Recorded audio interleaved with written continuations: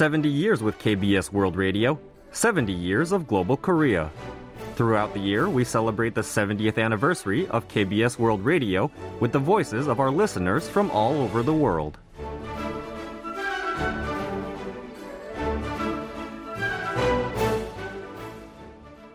Hallo, mein Name ist Bernd Seiser. Seit 1974 bin ich Kurzwellenhörer und auch ein Hörer der... Hello, my name is Bernd Seiser. I've been listening to shortwave radio since 1974 and to KBS World Radio's German service from its day one, May 1st, 1981. I have also been serving as an official monitor since 2003. Congratulations on the 70th anniversary, and I hope to catch the German broadcast on 3955 kHz for many years to come. I will look forward to keeping myself updated with useful information about Korea through the channel. My favourite programme is Magazine K. I'd like to take this opportunity to thank the two hosts of the show. Once again, happy 70th birthday. This has been Bernd Seiser from Ottenau, Germany. Glückwünsche zum 70. Jubiläum von KBS, Monitor Bernd Seiser aus Ottenau in Deutschland.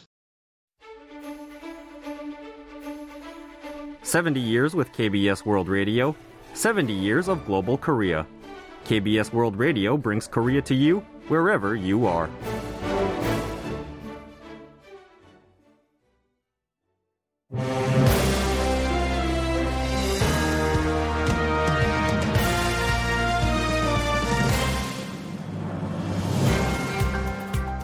Hello, it's Monday the 13th of November and welcome to Korea 24. I'm your host, Kwon Jang-woo. The government has decided against raising the 52-hour maximum work week, but flexibility in some industries and occupations is set to be introduced. We'll have more details in news briefing shortly. More and more cases of bed bugs are being reported around Korea, raising concerns of a wider outbreak. We talked to a bed bug expert for our In-Depth today to find out what can be done to tackle it. And coming up for Monday's Sports Roundup, we have the latest on the Korean series, with the LG Twins on the verge of being crowned champions for the first time in 29 years. We have all that and more on today's Korea 24.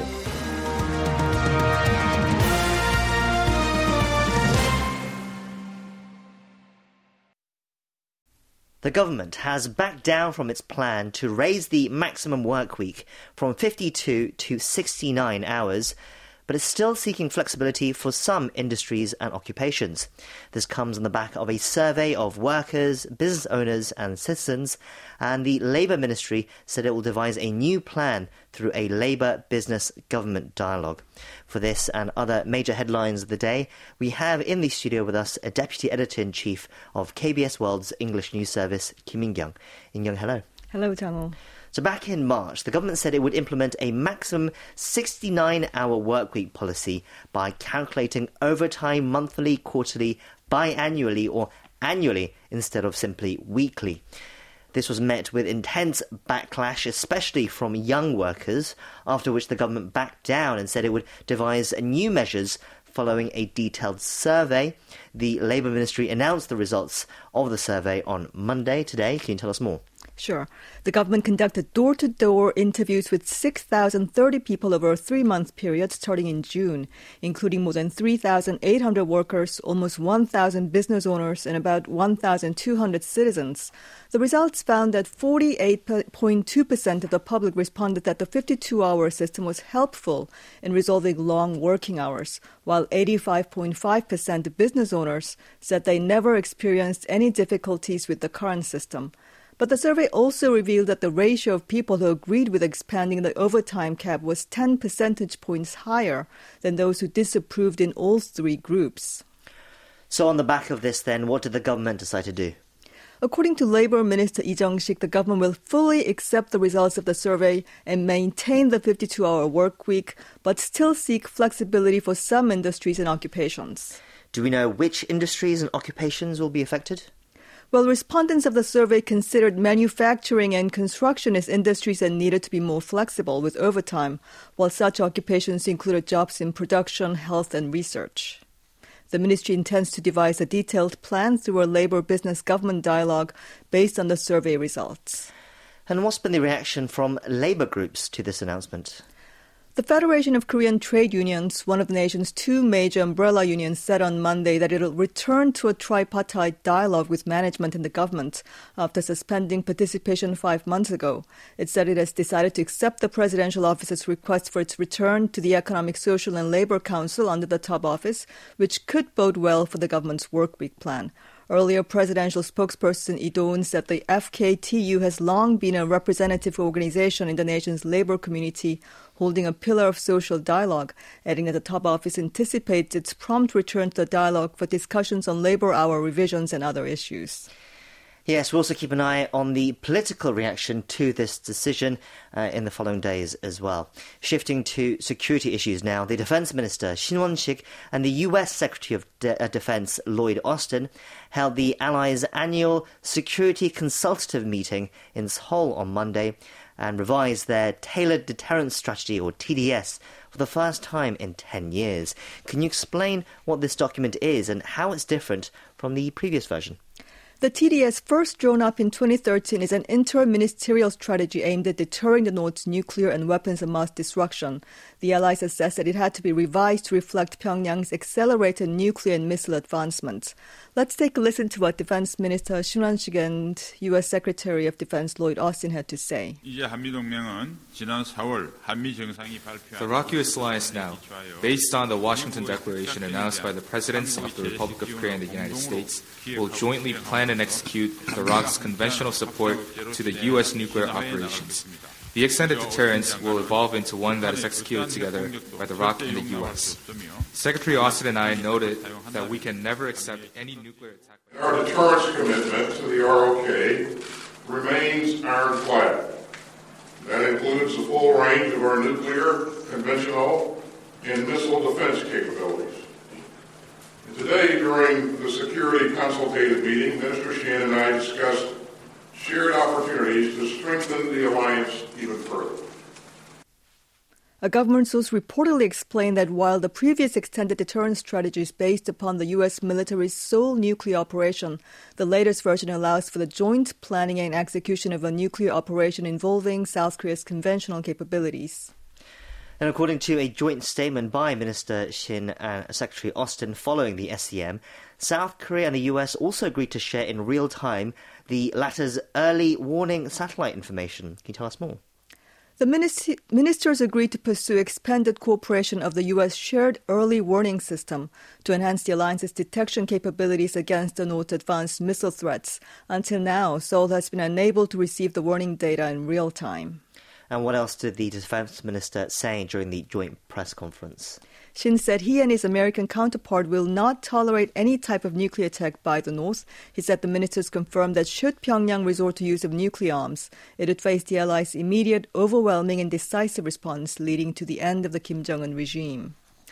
Let's turn now to domestic political news. The ruling People Power Party has requested that the Constitutional Court review the legality of National Assembly Speaker Kim Jin-pyo's acceptance of the withdrawal of an impeachment bill against Korea Communications Commission Chair Lee Dong-kwan. This comes after the Democratic Party withdrew its motion to impeach Lee and pledged to re-pursue his removal in the near future. Can you tell us the latest?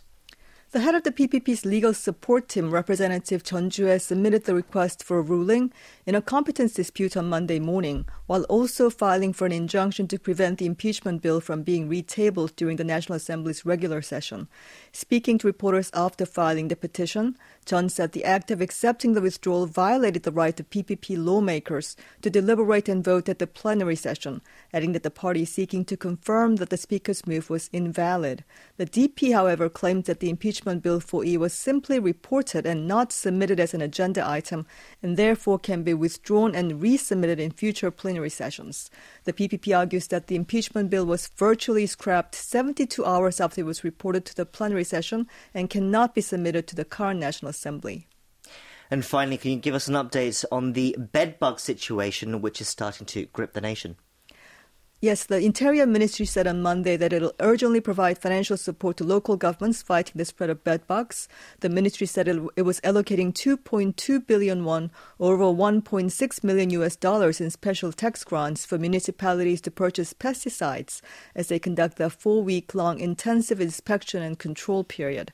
Support for pest control will be strengthened in vulnerable areas like guest houses and off-campus dorms. The government's Joint Response Team on bedbugs also plans to introduce effective insecticides during the intensive inspection and control period while providing information to the public. Yes, we'll be talking more about this next for our in-depth today. But for now, we wrap up our news briefing here. In-kyung, thank you for bringing us those updates. Thank you.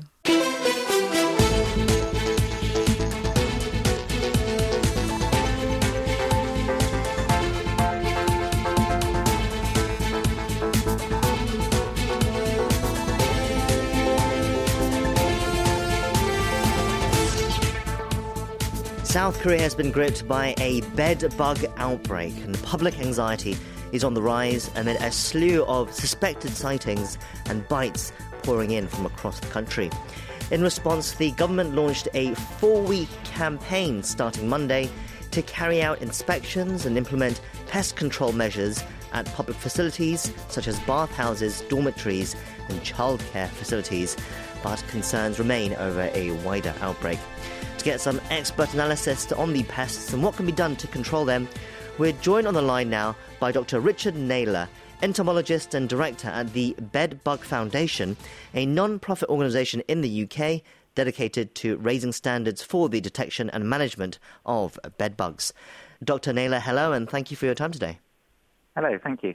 Thank you for having me. Can we start with the basics? Can you explain for us what bed bugs are and where they're usually found? Yeah, sure.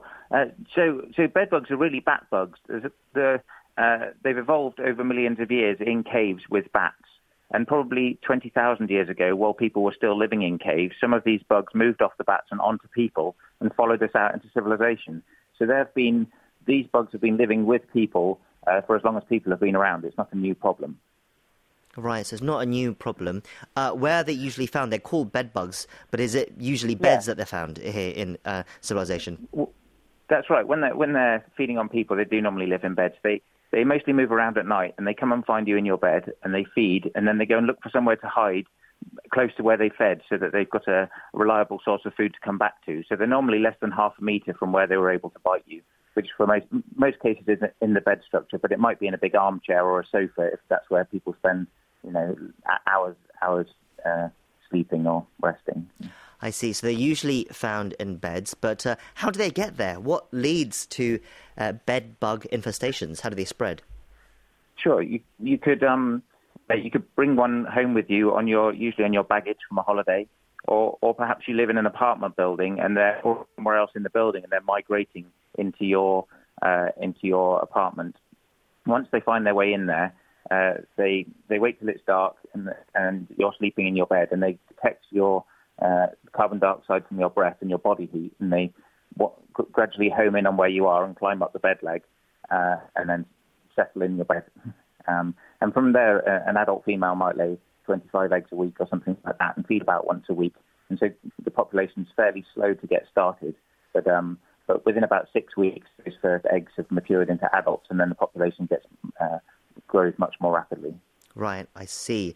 And it seems to be the case with Korea currently that the bed bugs are suspected to have been carried on from someone's person from overseas. As you said, that's perhaps a likely source, perhaps France or the UK at the moment, considering the outbreaks that they've had there this year.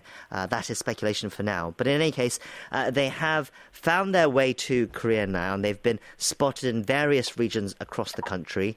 In Seoul, a city official said today that so far there have been about 20 confirmed cases.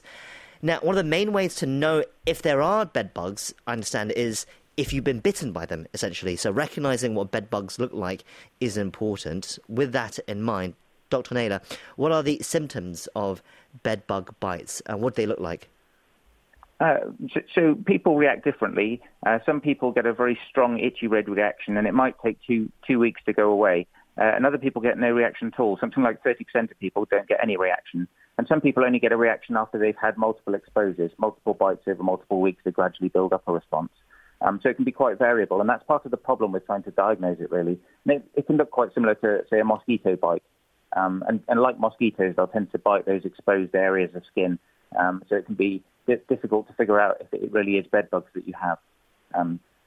But one of the key things to look for with bed bugs is that they're very messy.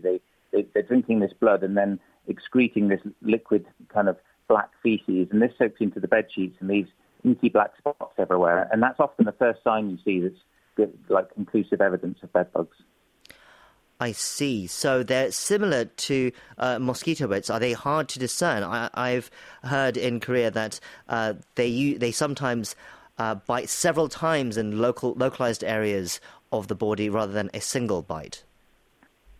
That could be the case. So they're just searching for a capillary, so they can walk up and attempt to feed in a location, and then if they don't get a good source of blood there, they'll move perhaps a centimetre and try again, and they might do that 2 or 3 times. And so in the morning you wake up and you've got 3 bites in a row, but it was just this one bug searching for a good location to get some blood.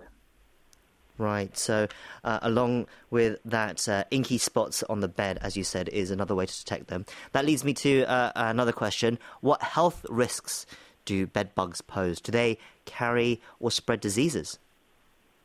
There's very little evidence for bed bugs spreading diseases. There's some theoretical, some sort of lab-based studies with mice that have shown that they can transmit Chagas disease, but the probability of this happening in a real-world situation is very low. Really, the bigger problem with bed bugs is the mental health impact. It can cause people to become very isolated. They can feel shame and guilt for believing that it's associated with poor living standards. That they stop their friends coming to see them because they don't want them to bring bed bugs away, and so they become isolated and they become sleep deprived because they become fearful of going to bed and knowing something's going to come out and feed on them. And this combination of making people sleep deprived and isolated, it can be really devastating, causing mental health problems. Right, so while at least bed bugs do not spread disease, they are extremely irritating and make our lives severely more difficult, and that can lead to mental health impact as well. So that is a concern here, of course. As I said, the bed bug bites are also the main way to recognise if there might be an infestation. You also said blacky spots on the bed. Is there any other ways of identifying whether there might be a bed bug infestation in our homes?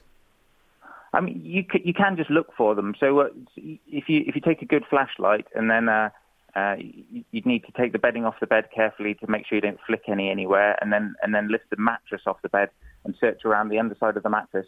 And you're looking for an insect that's about the size of an apple seed. So it's not invisible, but it's good at squeezing into little cracks and crevices. So you need to check all the little cracks and crevices, like around the ends of the bed slats, and then any countersunk screw holes, anywhere where a little bug like that could hide. And they like to aggregate. So they produce an aggregation pheromone so that they can hide together. So you'll often find 10 or 20 or maybe 50 even hiding in one big cluster in one place. So it's not difficult to find these hiding places. You just need to carefully go over your bed with a torch, looking in all the cracks and crevices. Right, so you can spot them. They are visible by eye, but you need to make sure that you're checking all the cracks and crevices. Understand that they can get into the cracks and crevices of walls, furniture, and floors as well. Right. So Korea is in the early stages of a bedbug infestation. The first sighting was made in Incheon last month in a sauna facility. And while authorities are saying it's not at a level to start panicking yet, they are going all out to try and nip the situation in the bud after seeing the situations escalate in France and the UK. On that note, can you fill us in on the situation in the UK currently? How serious is it at the moment? And were bedbugs common before this year? So in the 1930s, they were very, very much more common. There were reports that every house in London had bedbugs. So relative to this, the situation now is nothing. We're a fraction of that.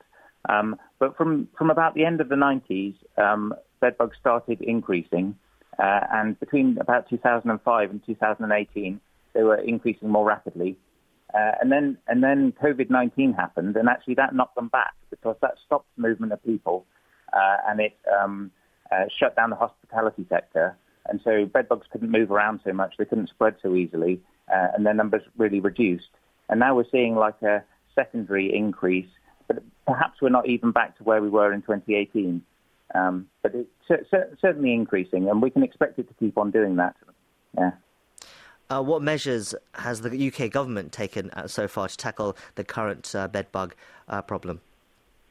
I'm not aware of specific measures that the government's taken recently. There were when it was more serious in the 30s.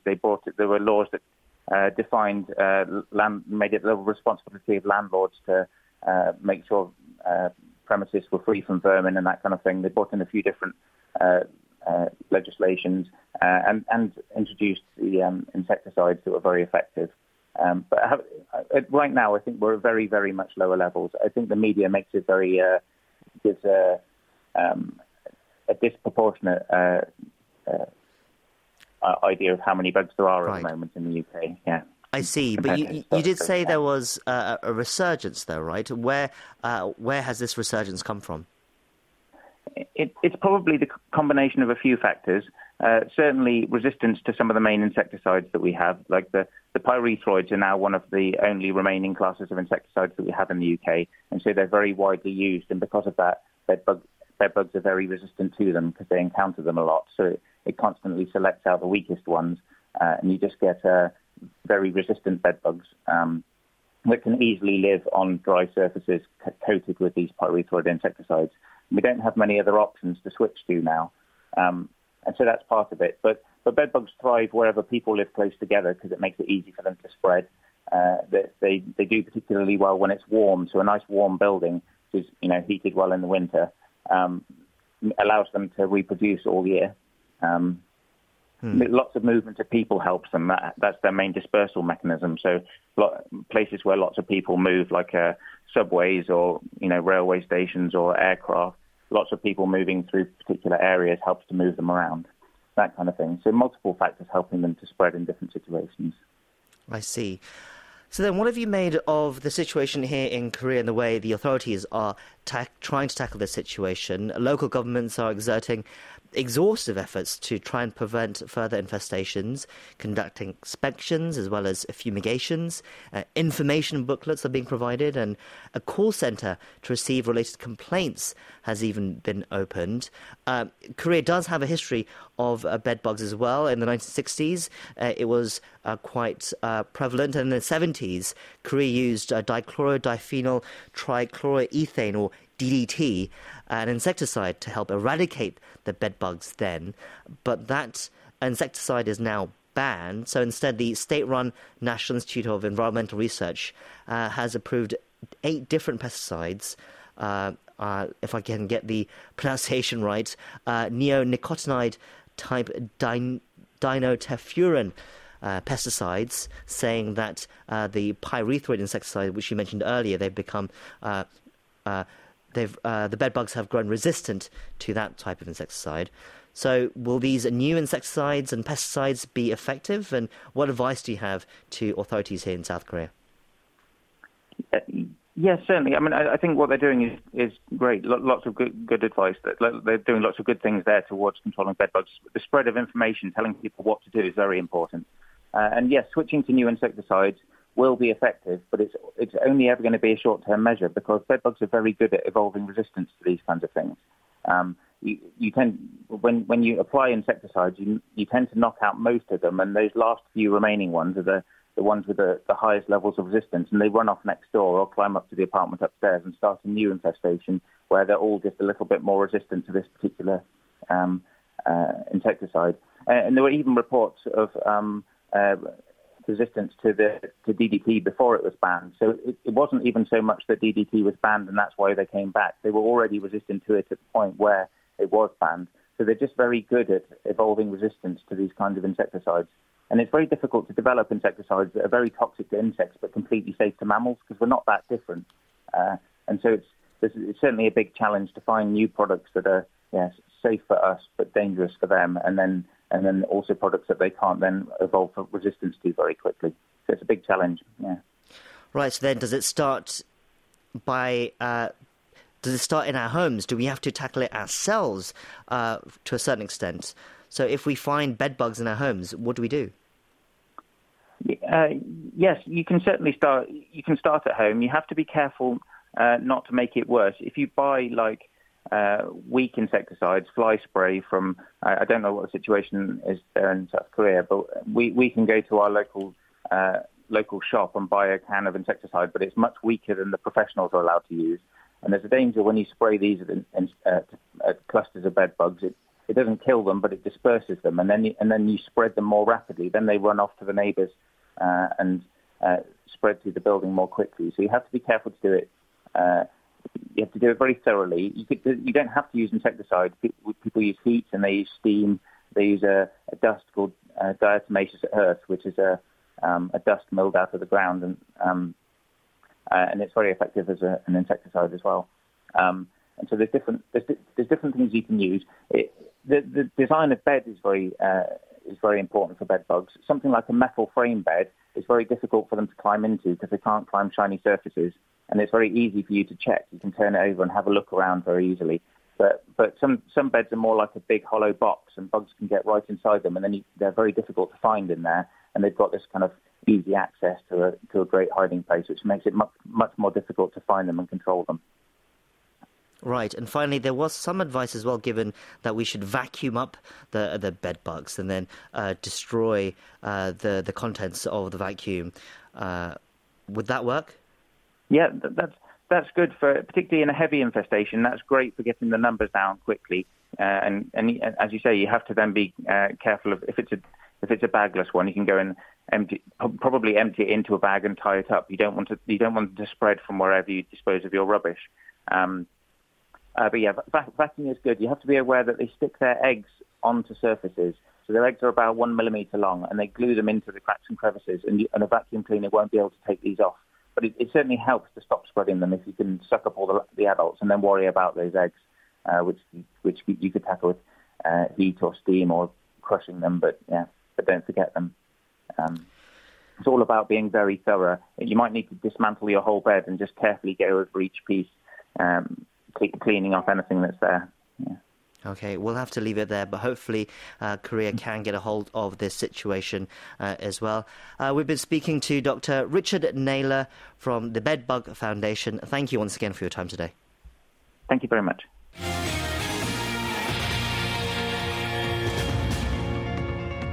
Welcome to the Korea 24 Stock and Forex Update. The benchmark Korea Composite Stock Price Index shed 5.9 points, or 0.24% on Monday, to close the day at 2,403.76.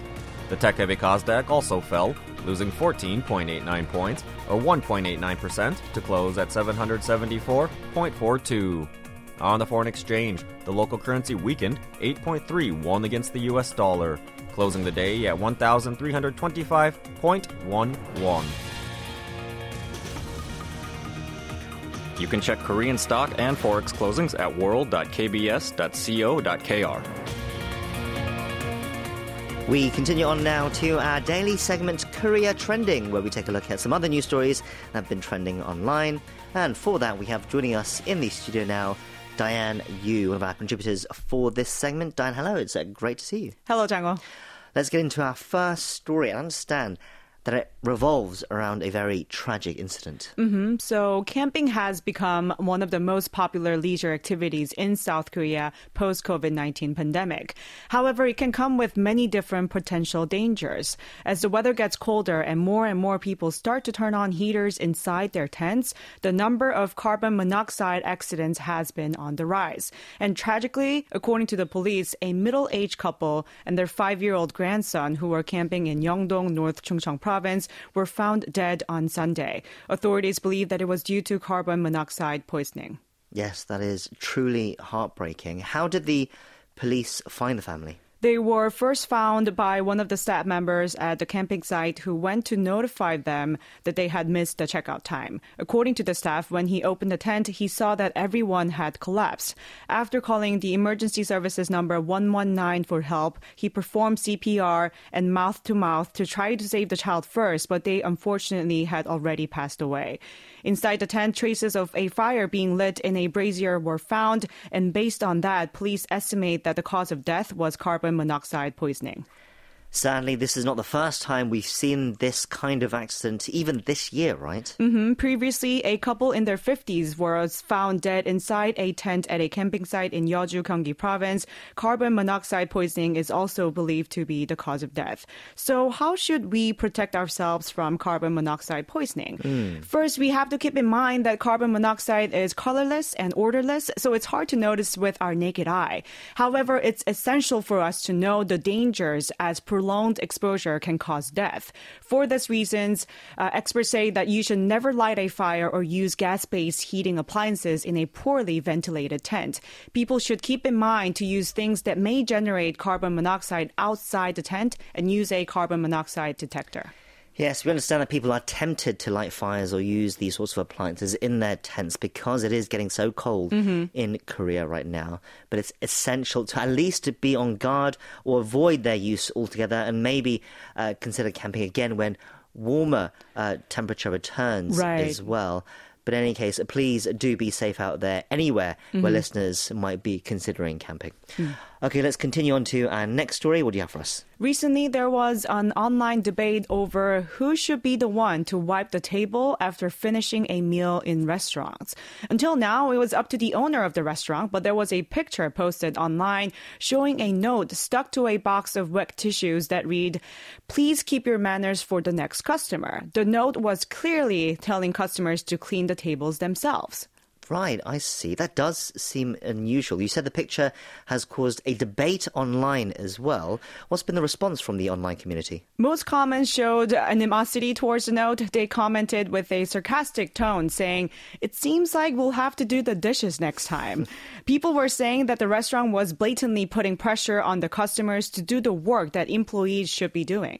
Right. However, some are arguing that if the restaurant is being run by one person without any other employees, that note is understandable. Right. If the restaurant only has the chef inside the kitchen without anyone working out front, people are saying that it's reasonable for them to ask. In fact, the number of restaurants where customers order and pay through kiosks has been on the rise recently due to increasing labor costs and food ingredient prices.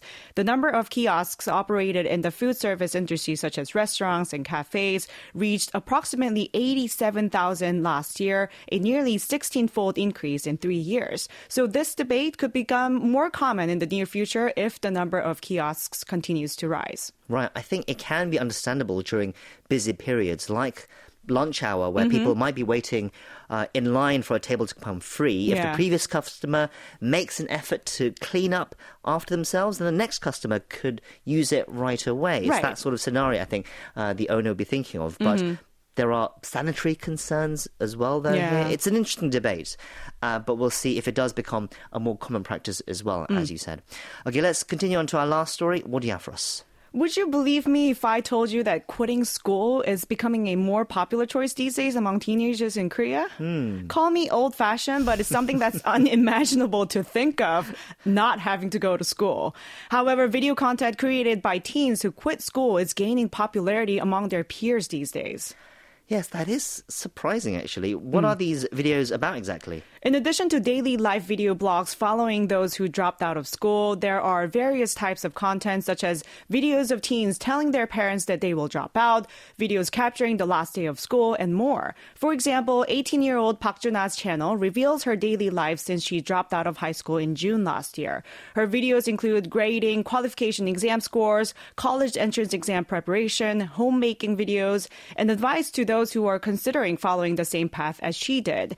Students who are thinking about quitting school get tips from these videos and even ask questions regarding the process and what it's really like to be out of school and be on your own. That's interesting. Even though she has quit school, she's still preparing for college entrance exams then as well. So she's doing it outside of the school system.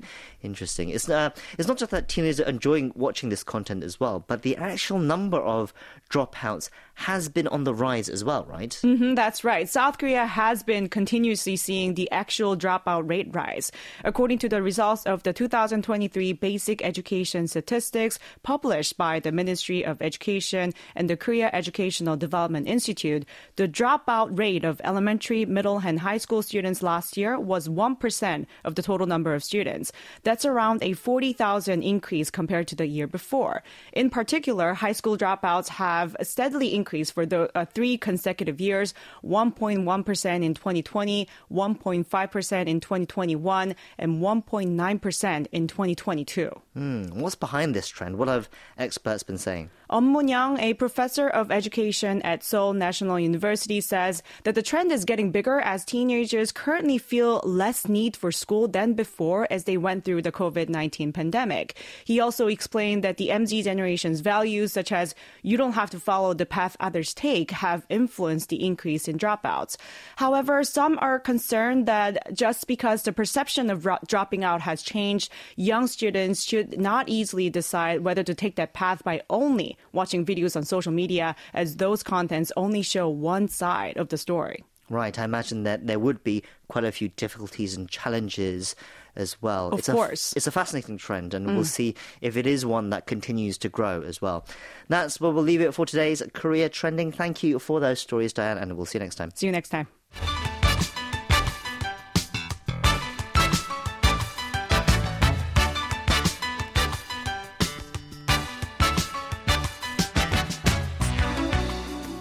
It's time now to get the latest sporting results, headlines and stories. It's our weekly segment, Monday Sports Roundup. And with the updates, it's the one and only Yoo Ji-ho, sports reporter for the Yonhap News Agency. He joins us on the line now. Ji, hello, it's good to talk to you again. Yeah, it's great to be here. There's only one place to start this week, and that is baseball, because the LG Twins are on the verge of winning their first Korean series since 1994. They have a 3-1 series lead over the KT Wiz heading into Game 5, and it has already started actually as we speak. One more win and they will get to celebrate their first championship in 29 years. So, Gio, let's talk about this potential clinching game. Yeah, so the LG Twins lost the first game against the KT Wiz 3-2 last week, and then reeled off 3 consecutive wins to now move within a victory of the long-awaited title. Now, 29 years, if you think about some of the other droughts in North American sports or other European sports, they may not seem very long. But, if you consider the fact that KBO launched in 1982, it's been around for 41 years now. So 29 years not winning a title, that's a pretty long drought, especially for this passionate fan base of the Twins. Their bats have been really explosive.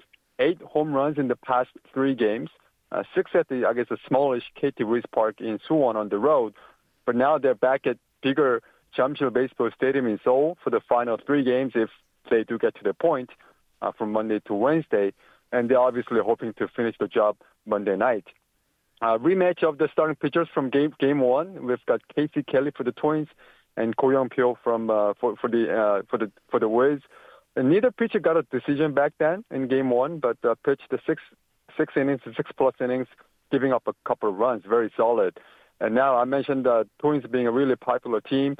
90% of the fans at home are Twins fans, basically, and about 80% of the fans on the road are their supporters. So They've been getting a ton of support at home and on the road.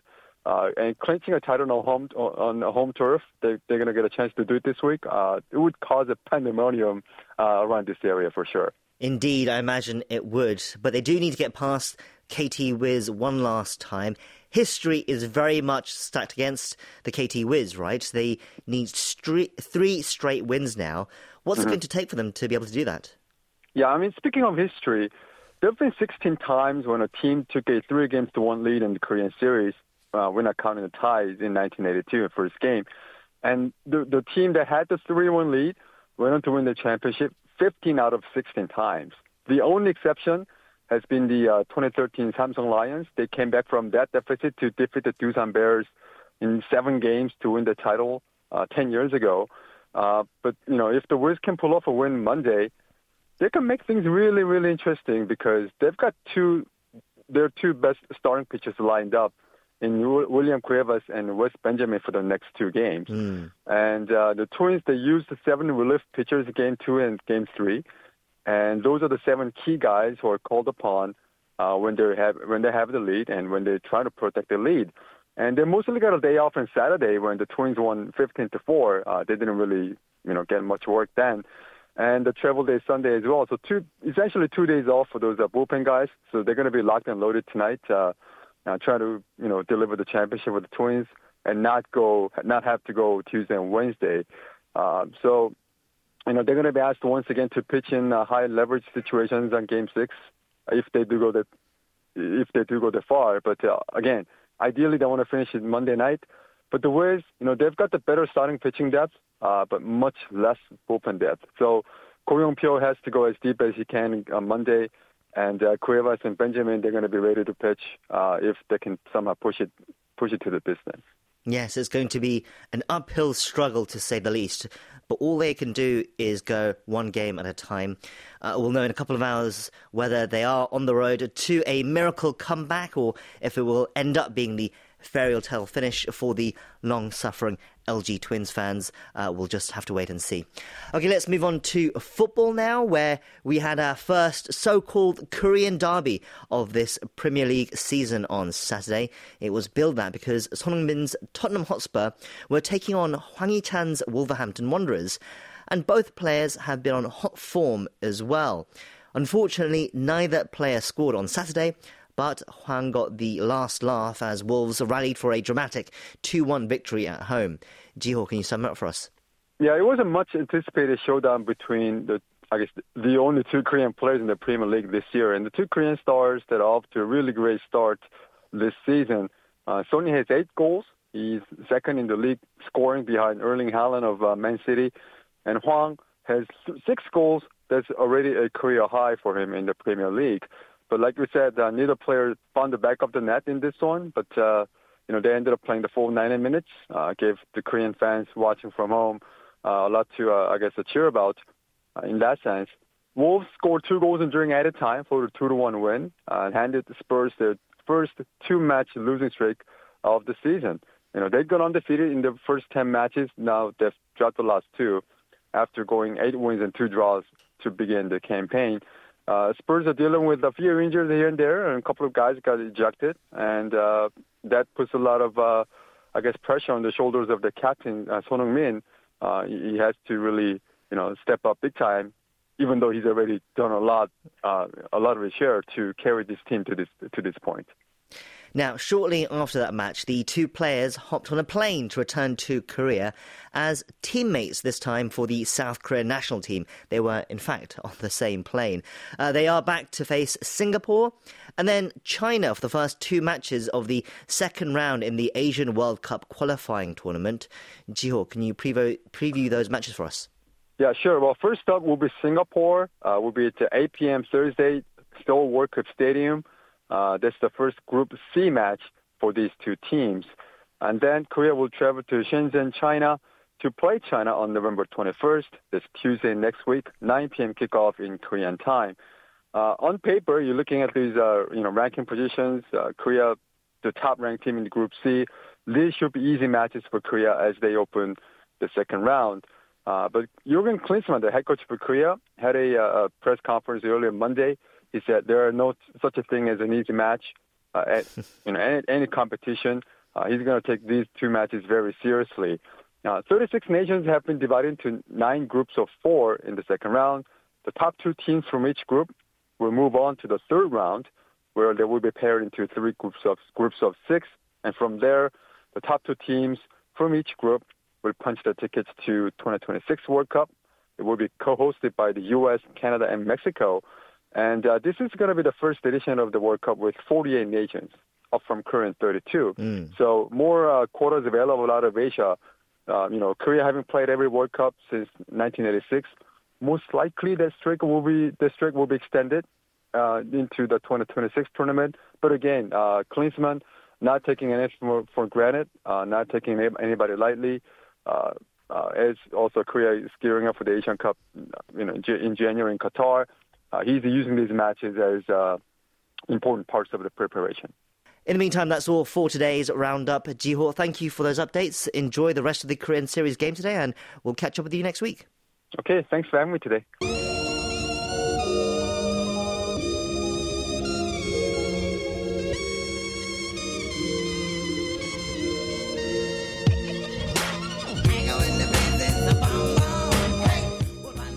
Hello, this is Tiger JK of Drunken Tiger. You're now listening to Korea 24.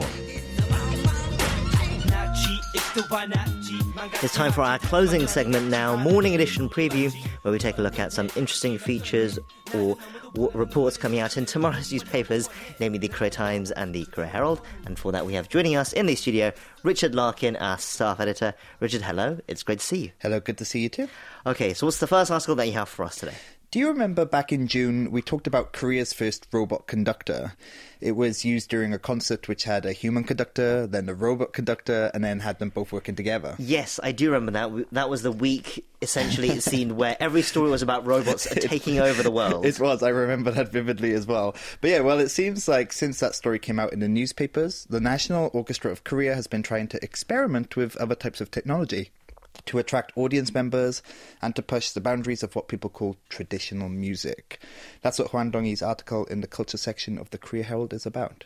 Yes, having a robot conductor did certainly attract interest. Yes. But if I remember correctly, it was felt at the time that the robot lacked something that the human counterpart had. Right, yes. So that we were still some type away from seeing that technology advancing possibly. So what's this other avenue the National Orchestra has been exploring? VR, or virtual reality. So the project is split into two parts, so let me go through the first part first. Okay. The National Orchestra of Korea will hold an exhibition on November 23rd and 24th at the Hanul Round Theatre. During this exhibition, each visitor will enter the theatre in 10-minute intervals, wearing their VR headsets and headphones.